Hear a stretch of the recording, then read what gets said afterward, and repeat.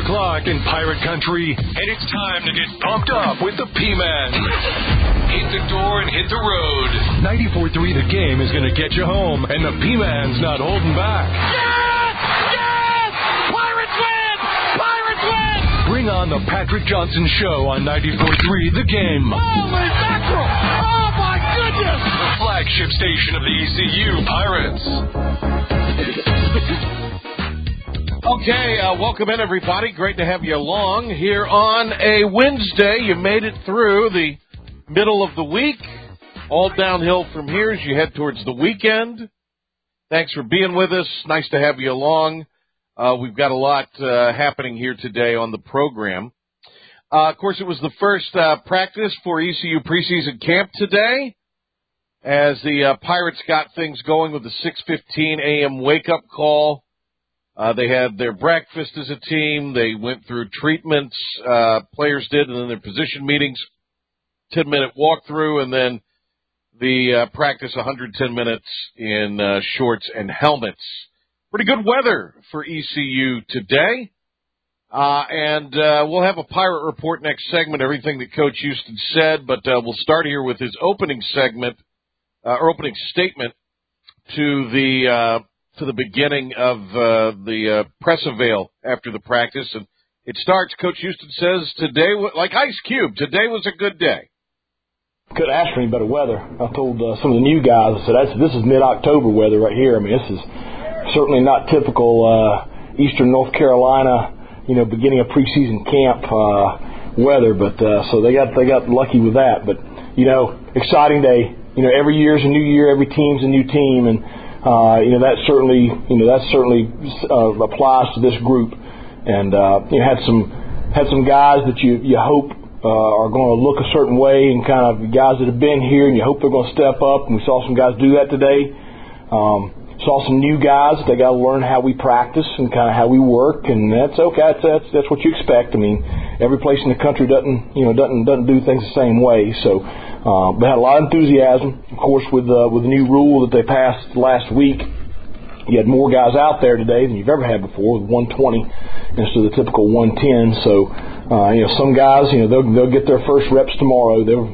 Some of the freshmen, they're just kind of figuring out how we're functioning today. But overall, very positive first day. We are in helmets, so we all know that's not really real. But a very positive first day, and be good film this afternoon and get ready for tomorrow. Yeah, we'll see how it goes, and the Pirates will progress to shells, as they say, which are shoulder pads, for the first time Friday for a full gear workout Tuesday. Of course, that's all NCAA rules. We'll hear more from Coach Houston coming up.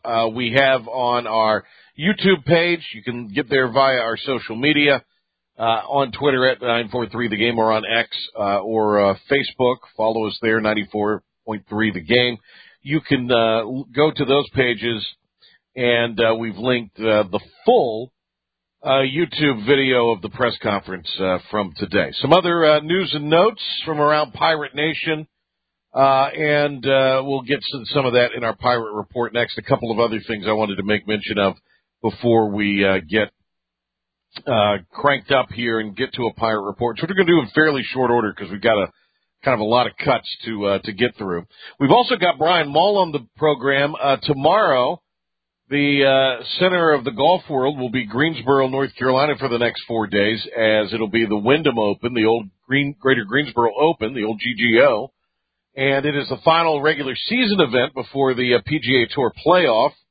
And there's some major winners that are on the outside looking in right now because they're not letting in the same amount that they have in years past. It'll be 70. It was 4 years ago today we did the show from Sedgefield Country Club in Greensboro. Mull joined me up there for that. Also talked to Harold Varner and John McGinnis, who of course, PGA Tour broadcaster and ECU golf alum. So we had a great show that day, and we've been talking about going back, but it's just never really worked out. You've had the pandemic since then, and some other things that have come up. I think next year we'll definitely try to be posted up at the U.S. Open during that event coming up in Pinehurst. All right. Announced today by NBC Sports, its college football commentary team set to cover Big Ten Conference for the upcoming 2023 regular season.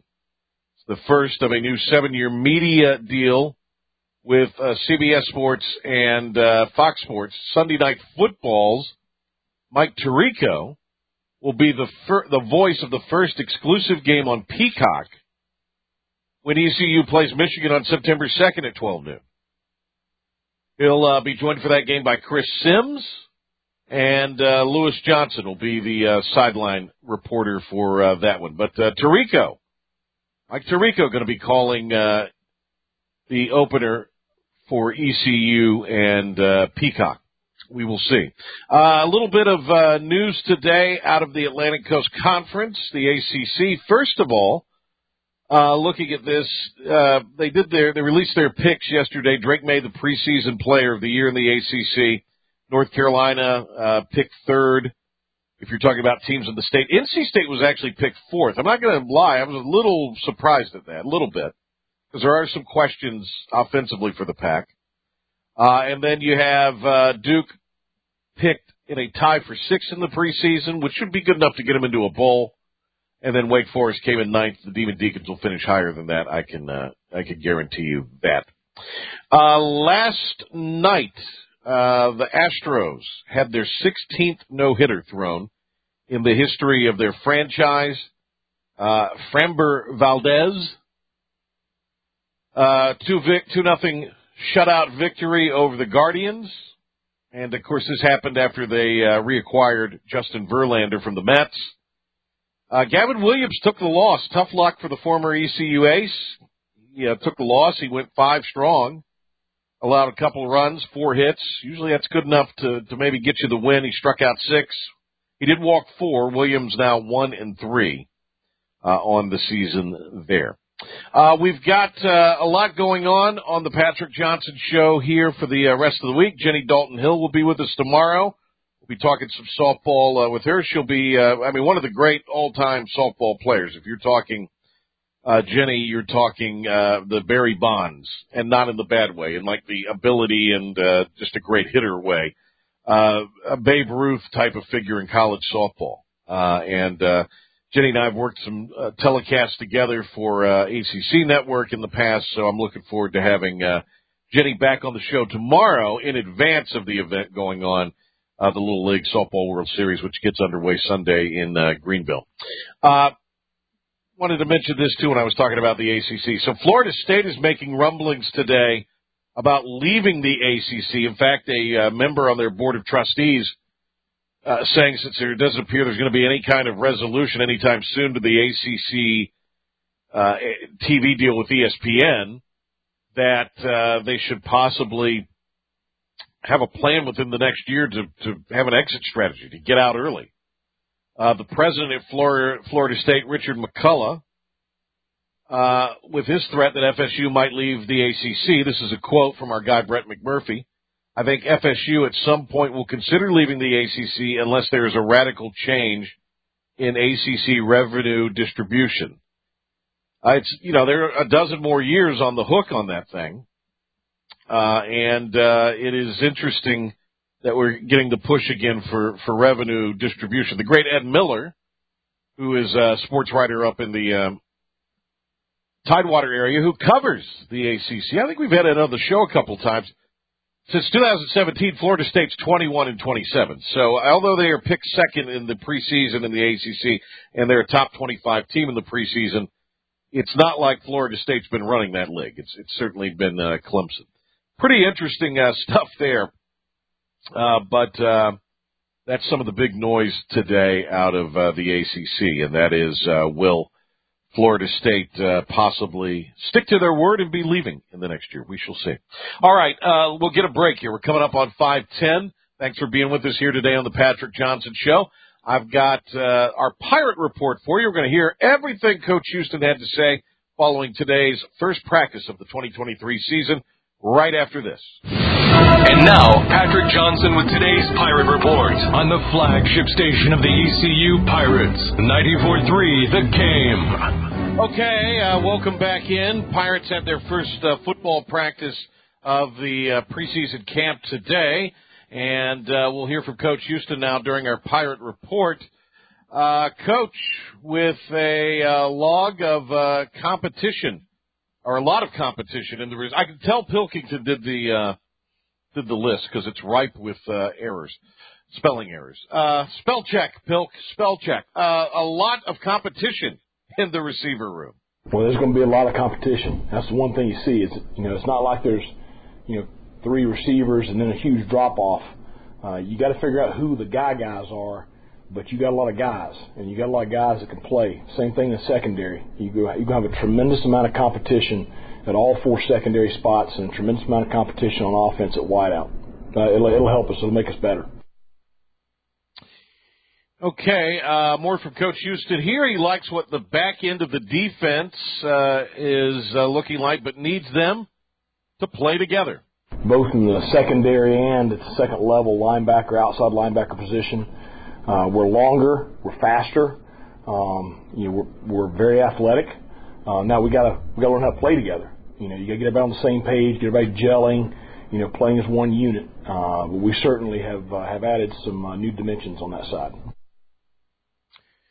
All right, Pirate Report here today. Patrick Johnson Show on 94.3 The Game and the IBX Media app. When asked about this being the first year with all his players, in other words, his staff has recruited all of those players on the roster. This is what Coach Houston answered with. As you look at the roster as a whole, it's the depth is very solid. The roster is very solid. You don't have the 1 or 2 marquee guys that have, had huge seasons the year before, coming back. Those guys, they're playing, professionally right now. And that's what we want for our guys. But as a whole, the roster is very healthy. You have a lot of guys that are competing for playing time. We're big, we're strong, we're athletic. Now, we've got to figure out who's who and put those pieces in the right spots. But we're very pleased with where the roster is. Coach Houston talked about who are the leaders of this 2023 edition of the Pirates. You had some leaders that left, but you also have a lot of leaders returning. That D-line group has been starting for 3 years. They've played a lot of snaps. You got a tight end that's started for 3 years. He's played a lot of snaps. You got a running back that was, as good as there was in this conference his freshman year. So you've got a lot of leaders returning too. So I think that it's just, different guys stepping into different roles. Speaking of that running back, we'll hear about Rajay Harris in just a second. But first, Coach Houston talking about the quarterback battle for the starting QB who will replace Holton Ahlers. Certainly, I thought we had 3 quarterbacks that functioned at a very high level today. It was good to see Raheem. I told him after the first drive of team, I said, well, that certainly didn't look like the spring.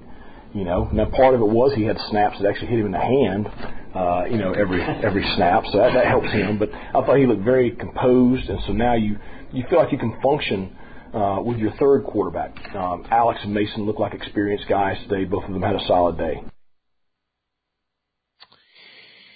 And then Coach Houston talked about the guys that will be blocking on the quarterback side, and that, of course, is – and we'll hear a little bit more on the quarterbacks in just a second. But Coach also talked about the offensive line and its depth. A lot of new combinations. The first group today was, a lot of guys that have been in the program. And then you got some guys in that second group that are new to the program. You're going to see a lot of shuffling in that group.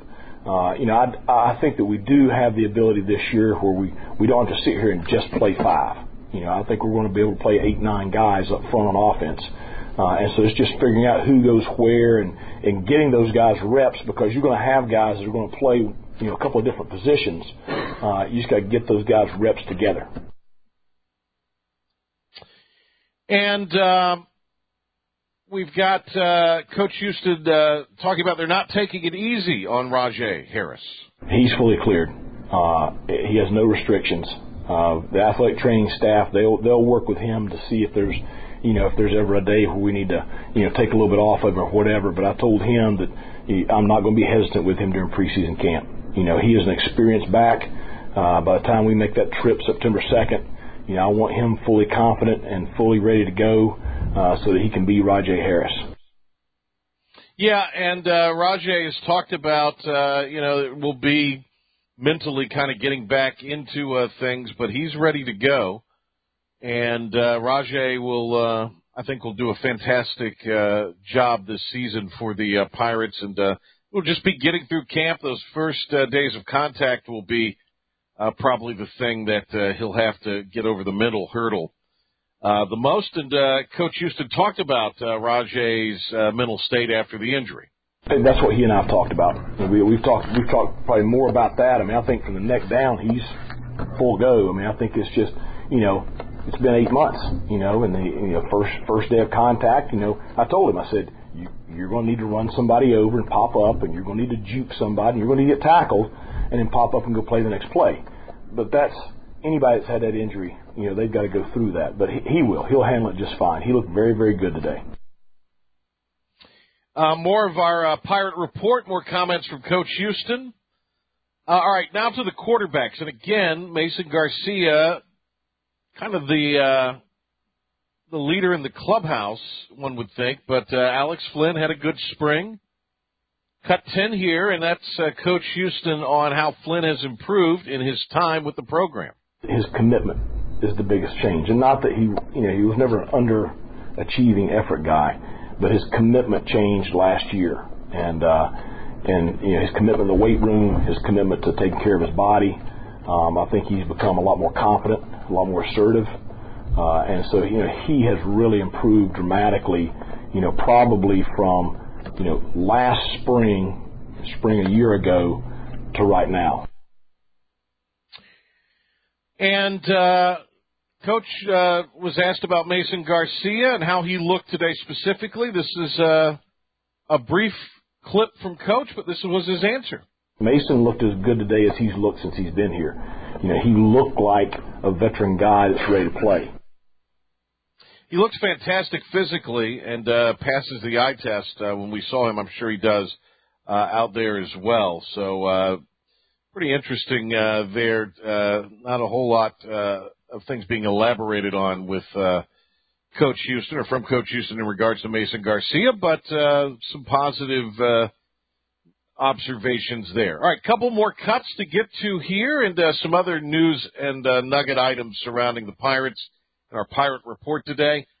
Coach Houston, when asked about not getting preseason hype from the media. I think it just gives you a little bit of a chip on the shoulder deal. So I told the team last night, I said, we got a bunch of dudes in this room.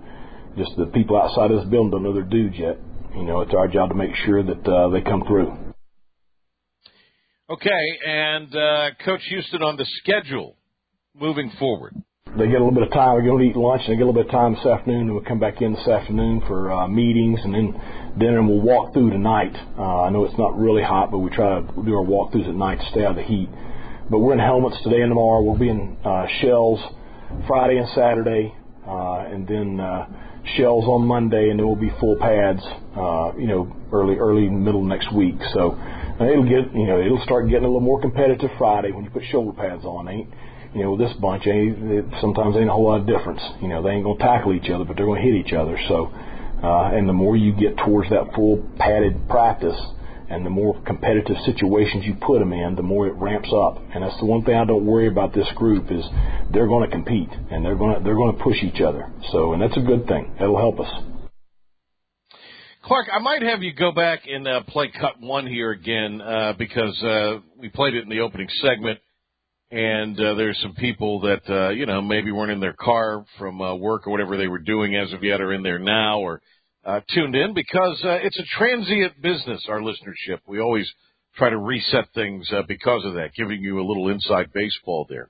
So, Clark, if you don't mind, cue up cut one, and let's just play that again for the folks here to kind of cap everything because this was Coach Mike Houston's assessment of the first day of camp.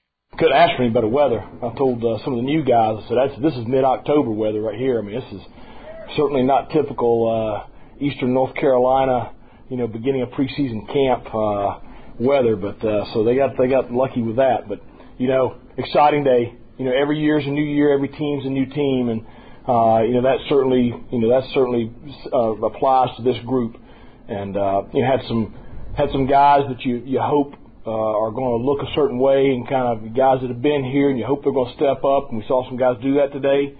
Saw some new guys. They got to learn how we practice and kind of how we work, and that's okay. That's what you expect. I mean, every place in the country doesn't do things the same way. So they had a lot of enthusiasm. Of course, with the new rule that they passed last week, you had more guys out there today than you've ever had before, with 120 instead of the typical 110. So some guys, they'll get their first reps tomorrow. Some of the freshmen, they're just kind of figuring out how we're functioning today. But overall, very positive first day. We are in helmets, so we all know that's not really real. But a very positive first day, and be good film this afternoon and get ready for tomorrow. All right, so that is it from the audio portion of today's Pirate Report. A couple other things. And we're going to try, if we don't do it this week, next week, to get someone on with the football exhibit that is now on display at Joyner Library. The team will be taking part Sunday in kind of the interactive portions of that, but it's a look back at Pirate football and its entire history. It's going to be on display till November. It'll be on the second floor of Joyner Library. Dowdy Ficklin Stadium part will be on the third floor of the North Carolina collection of Joyner Library. And, again, these exhibits are going to have interactive QR codes. This will have everything that has ever happened in the history of Pirate football. ECU Marshall played that 50th anniversary game in 2020, or were scheduled to play that game in 2020. It was postponed because of COVID, along with the project, apparently. So Stephen Igo's got a great article up on it at Hoist the Colors, and we're going to talk with our pal Ronnie Woodward to try to get somebody on to talk about that with us today. I think that'll be a lot of fun. One other ECU-related, a couple other ECU-related notes. I didn't say one other. There are a couple. The basketball commit Jordan Vick, who's a four-star recruit for the Pirates, changing his high schools this year. Of course, he's at Southern Nash. He's a star there, but he's going to move on to play his final year at Word of God Christian Academy in Raleigh. He announced that on social media on Tuesday. Word of God plays kind of a higher level of competition regionally, and they play a national schedule. And as we mentioned, a four-star player is Jordan Vick. So that's kind of interesting that he will be upping his game and as he plays his final year of high school basketball before he comes to ECU to compete in the American. The WWE, World Wrestling Entertainment, they have their big summer event, Summer Slam, this weekend. And it was announced yesterday that ECU alum Vince McMahon is apparently going to miss significant time. He's on medical leave, as they put it, until further notice following major spinal surgery. So there you go, Vincent K., perhaps the richest ECU alum with a net worth of north of $3 billion. I think he may be. I'm sure somebody's going to text me or something if when I've left someone off. But as far as notable ECU alums that made a ton of money, that would be McMahon and Sandy Bullock, obviously, also. Okay. We're going to grab a break. That's today's Pirate Report. And when we return, we'll shift gears.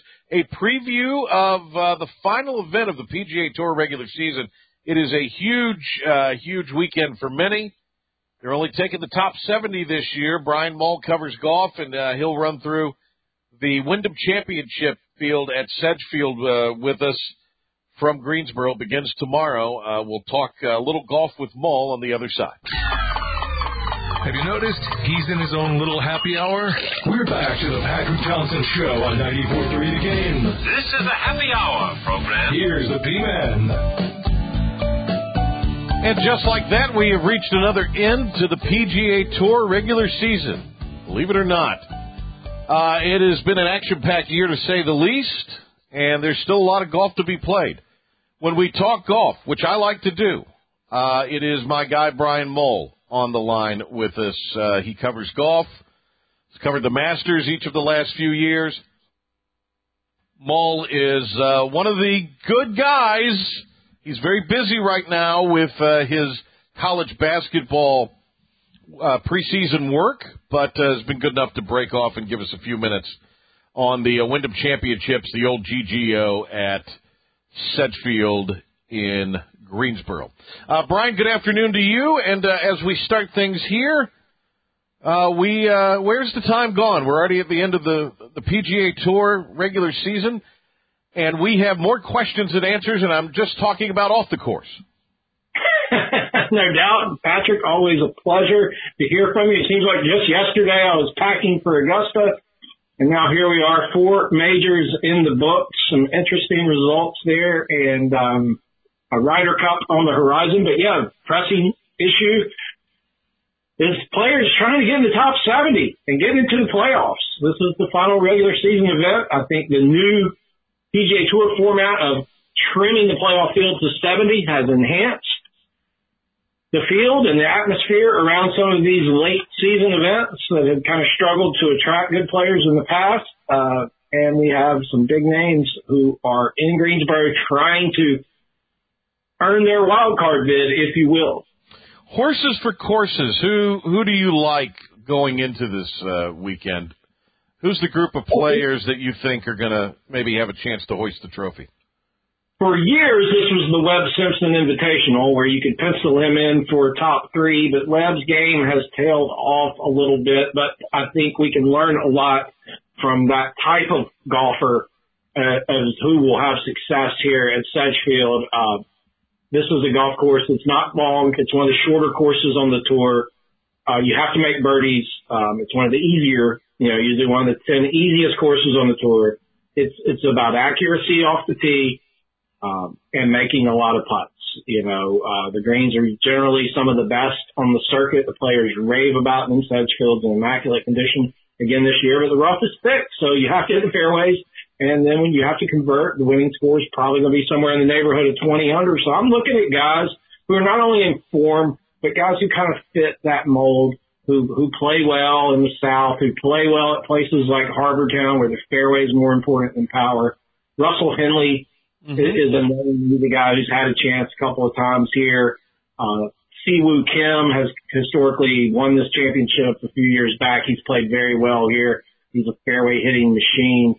JT Poston, who finished tied for second last week, is a former winner of the event. Hickory native, Western Carolina alum, loves this time of the year when the temperatures are rising. His game heats up as well.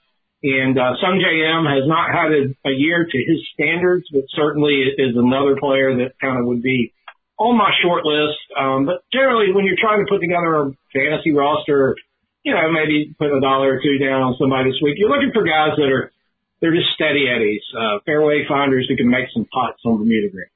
It seems like Cam Davis, anytime you got a Ross or a Dyke course, he's a guy that performs well, so I want to roll that name out to you. Definitely. Denny McCarthy, I know, has been, according to odds makers, but Hideki Matsuyama, and he's been quietly consistent this season. Absolutely. Yeah, he has. He's been dealing with an ongoing neck issue. It's almost a chronic deal. I know he's been back to Japan to see doctors and just sought out treatment for it. And what it's done is it's reduced his power a little bit off the tee. He's just not been able to take quite as big of a rip at it, but he's hit a lot more fairways. It's kind of the positive effect of that. And look, his ball striking can be just otherworldly at times. And it's all about the putter for Hideki. This is a week where you can't just win it with your ball striking. You're going to have to hole putts in that 8 to 12 to 15 foot range. And that's just something that he is not. He's probably, statistically one of the 20 worst putters in this field. So he has to have a surge week, a spike week with the putter, but nobody would be surprised if Hideki's holding holding the trophy, and what a fine champion he would be. Yeah, former Masters champ, too. We're talking to the great Brian Mull, golf writer at BG Mull on Twitter. We talk golf with him whenever we do on the Patrick Johnson Show. It's always fun to do that. Top 70 get in. There's some big names that are outside right now looking in. Justin Thomas is one of them. Shane Lowry. Who else? Adam Scott. 3 major champions right there within 10 spots. I think Adam Scott he and Kuchar, I believe, are the only 2 players who have played in every FedEx Cup playoffs. So he has that streak on the line. Kuchar's in a little better shape at 59th, so he should be able to extend his streak.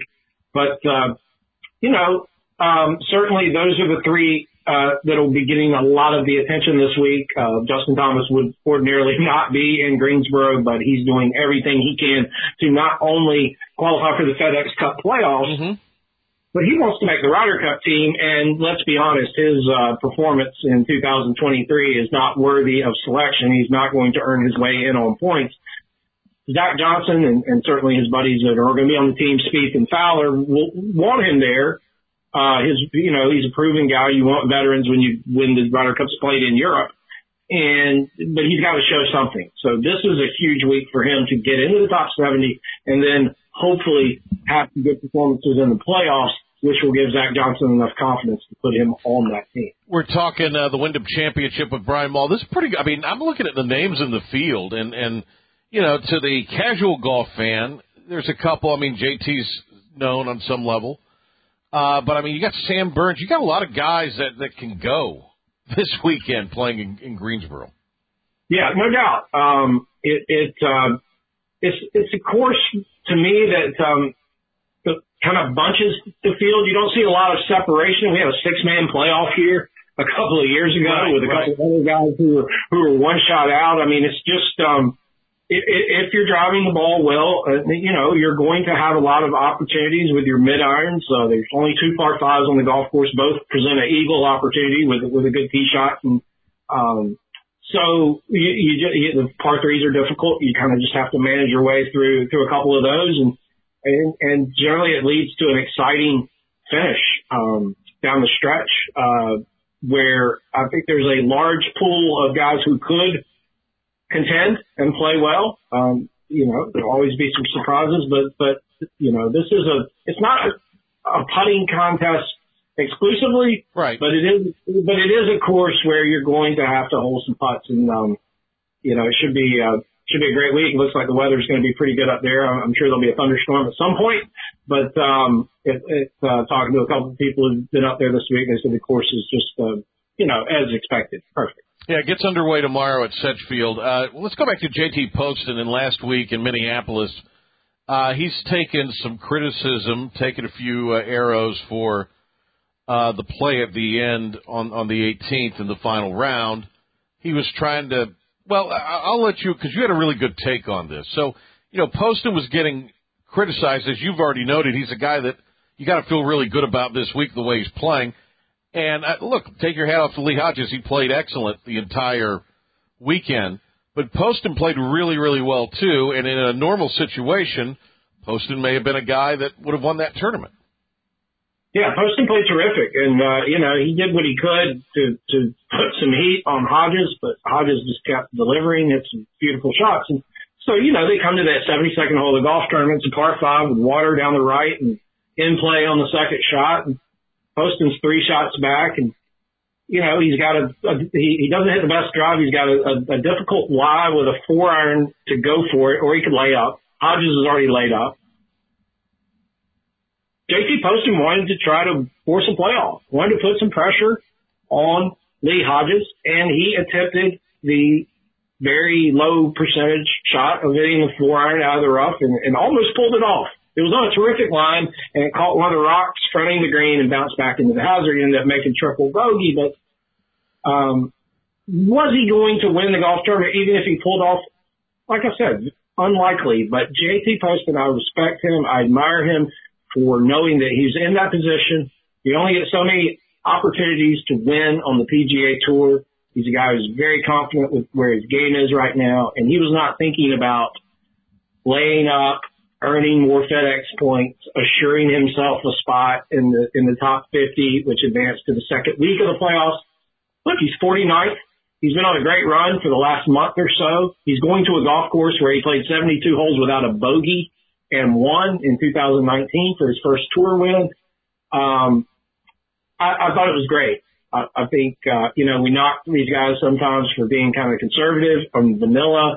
And while the analytics are great, there are times as a competitor when you're out there to win. And JT Poston has said that throughout his career. Like he's out there to try to win golf tournaments. He doesn't care about finishing 25th. I mean, it pays well, and you need some of those. But you're talking about a guy that's made $14 million in the last 5 or 6 years. On the pro tour, he's made $2.5 million this year, and hats off to him. I gained a lot of respect. Always had a lot of respect for his game, and gained a lot of respect for him. Yeah, it's crazy. I guess the idea was he had a chance to finish solo second, but I mean these guys are alphas. They're naturally competitors in an individual sport, and what do you expect? So I thought your take on that was a lot better than some of the broadcast take, and certainly better than some of the Twitter or X, whatever the hell it is now, take. Brian Mull, speaking of Twitter, at BG Mull there. Brian, I want to ask you about Tiger Woods, now the player director for the PGA's policy board. Give us the goods on this, and why is it significant? Well, look, the most respected person in professional golf among the players is still Tiger Woods. And most of these guys that are starring and playing now, they grew up idolizing him. They relish any opportunity they get to pick his brain about golf, and they respect his opinion on the way the game should look in professional golf. And they know that he has their best interest. And I think with the uncertainty around Jay Monahan, with the distrust among many players, many of whom have spoken about that in the last few weeks, I think it was important to bring him on, not only as a liaison between the current players, but just someone who can make sound decisions, who's seen it, and they trust can do the best for the tour going forward. I think it's a great role for Tiger at this point in his life. I mean, it's obvious that his health is just not going to allow him to compete at any level, really, if at all, maybe other than a few ceremonial appearances at Augusta and one or two other places. But this seems like a good move. It's natural. It's obvious. I think everybody understood that Tiger was influential behind the scenes. Now he comes out to the forefront a little bit more, and good for him to take on this responsibility at this point in his career. He is someone who obviously cared a lot about his own career, but about the game in general. And he's someone that, like I said, everyone respects him, even people who may not like him, I think respect his opinion. Yeah, absolutely. Brian Mull with us. I know we started talking about potential guys, but if you had to, give us a pick to click, who do you think emerges out of Greensboro? I like McCarthy and Poston the best of the guys at the top, and then I'll give you a longer shot who's been playing well and really fits and can get as hot with maybe the best putter over the last 5 or 6 years on tour. Brendan Todd, Raleigh native. Yep. University of Georgia grad, finished second at the John Deere about a month ago, and this is just the type of place where you could see him just fairwaying it to death. He's always among the leaders on tour in hitting fairways, and if his iron game's cooperating, he'll make his share of putts. So I like that kind of player. Those guys. I will say that Siwoo and Sungjae and guys like that have played well here historically as well, but that's going to come at a little bigger price. Yeah, understand. Hey, Brian, as far as Shane Lowry, Justin Thomas, and Adam Scott, out of those three, do none get in? Does one get in? Does two get in? Do all three get in? I have a funny feeling that Justin Thomas finds a way. I don't know why. There's nothing I've seen from his performance, but when I look kind of granularly at his stats, it's the driver. as much as everybody focuses on the putter's been bad, but it's the driver that's really hurting. Well, this is a golf course where you don't necessarily have to hit your driver off the tee but 2 or 3 times around if you don't want to. Sergio Garcia won this tournament 5 or 6 years ago hitting 5-wood off pretty much every tee. I walked with him, and he never even reached for his driver. So Justin Thomas is still a fine iron player, and maybe he can find something with the putter. He's a guy who's capable of shooting a 62 or 63, and he seems pretty confident from his press conferences. So I think JT digs deep and at least threatens that top 7. Always good to catch up with Brian Mull. Mully, thank you, my friend, and we will look forward to talking to you again really soon.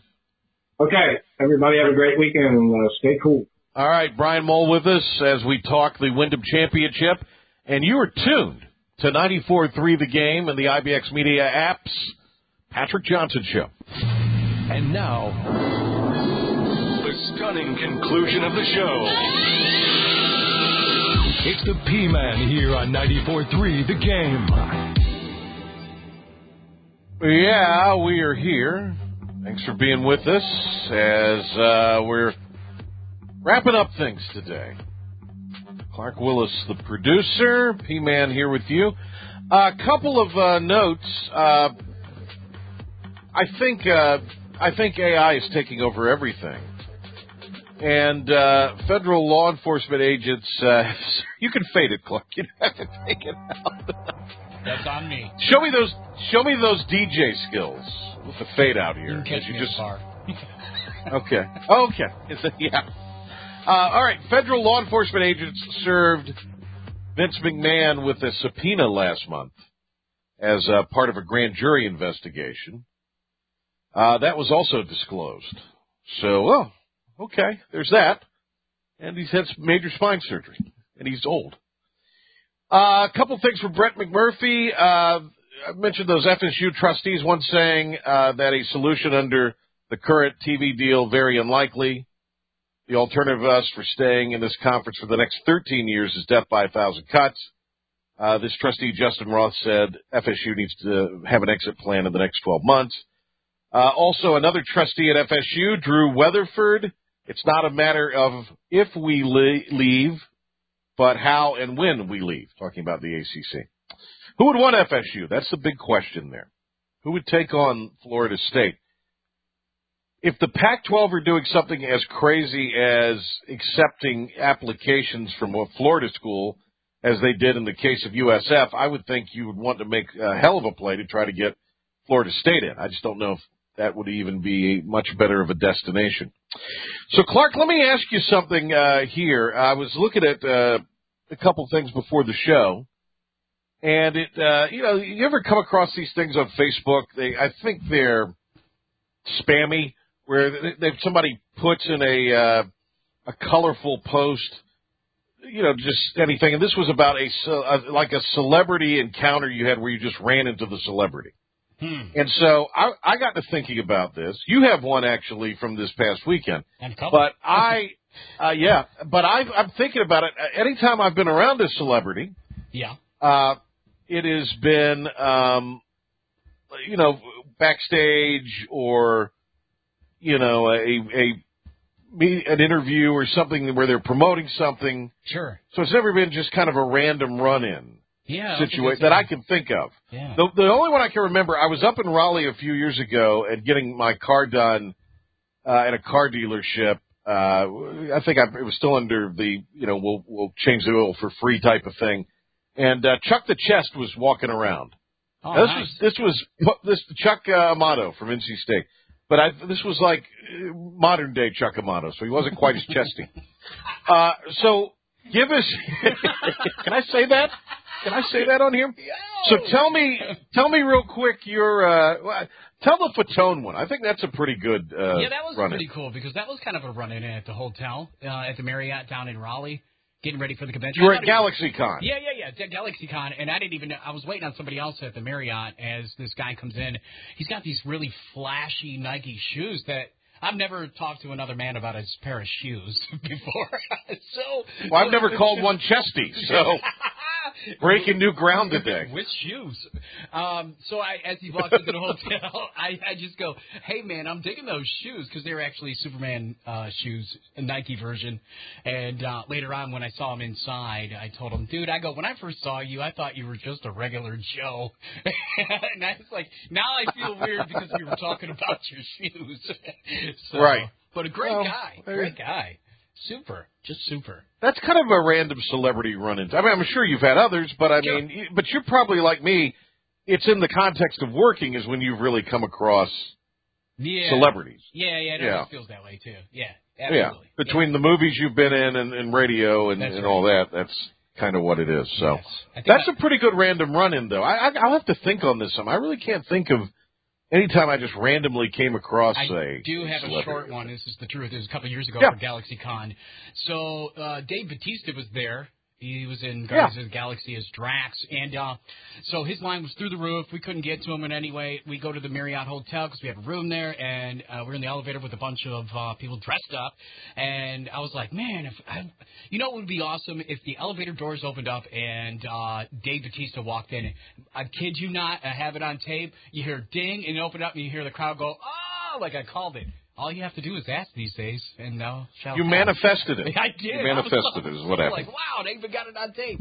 So, because I was recording the costumes that they had in the elevator. So that was a run-in. See, I hate elevators that are crowded. I've when I was in Orlando working, I got a phobia because when you go to the courthouse, they pack you to cover things. I didn't go to the courthouse to be a defendant. I wasn't on trial, but when you go to cover things, they pack you in these huge elevators.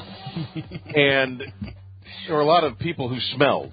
Oh, I'm sure. That were in the elevator. Oh, it was terrible. And I could smell that now, and it nauseates me. All right, thanks to Brian Mull. Great job by Philip the Ref Pilkington and Clark Willis for getting Coach on today.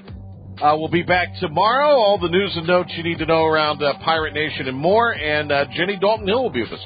See you in the morning on Talk of the Town, Talk 103.7. And 96.3, also the IBX Media app, and then back here tomorrow afternoon for another edition of the Patrick Johnson Show.